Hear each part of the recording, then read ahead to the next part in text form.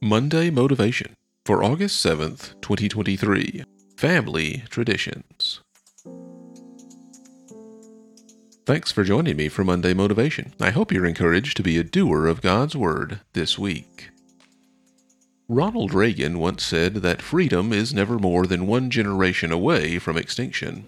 His message was that the ideals and principles which form the foundation for our freedoms in the United States must be passed on to the next generation, or we may lose our social understanding of who and what we are as a nation. This same principle applies to our faith.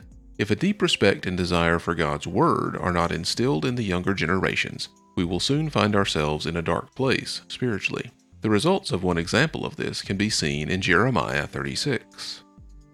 Jeremiah was commanded by God to write down all the messages he had proclaimed during his ministry.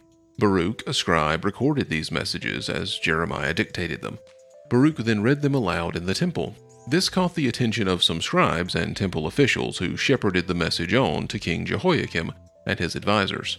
But when the message arrives there, it falls not on deaf ears, but on defiant ears.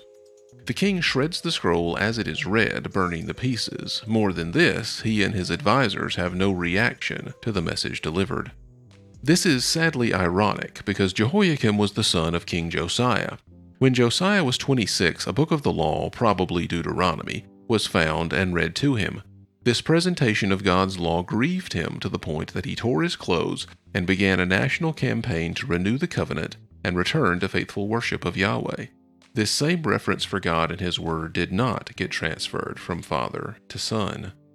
Both Jehoiakim's actions to destroy the scroll and his attitude of indifference to its message show how little he valued the one who sent it. Josiah's response saved Judah and delayed the tragedy of judgment. Jehoiakim's response doomed Judah to fall under the hand of the Babylonians. There are some who say that children should be raised without influence to make their own decisions when they are old enough to do so. This is a kernel of truth distorted to wicked ends.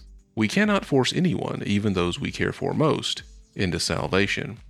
That personal faith we have in Christ is a personal decision, but removing all training, guidance, or influence from those younger flies in the face of how Scripture tells us to live.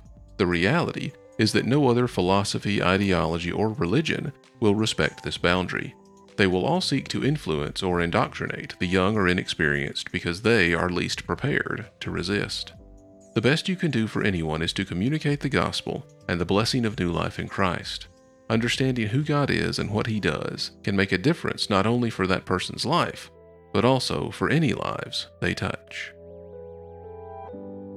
Thanks for listening, and I pray God's best for you this week.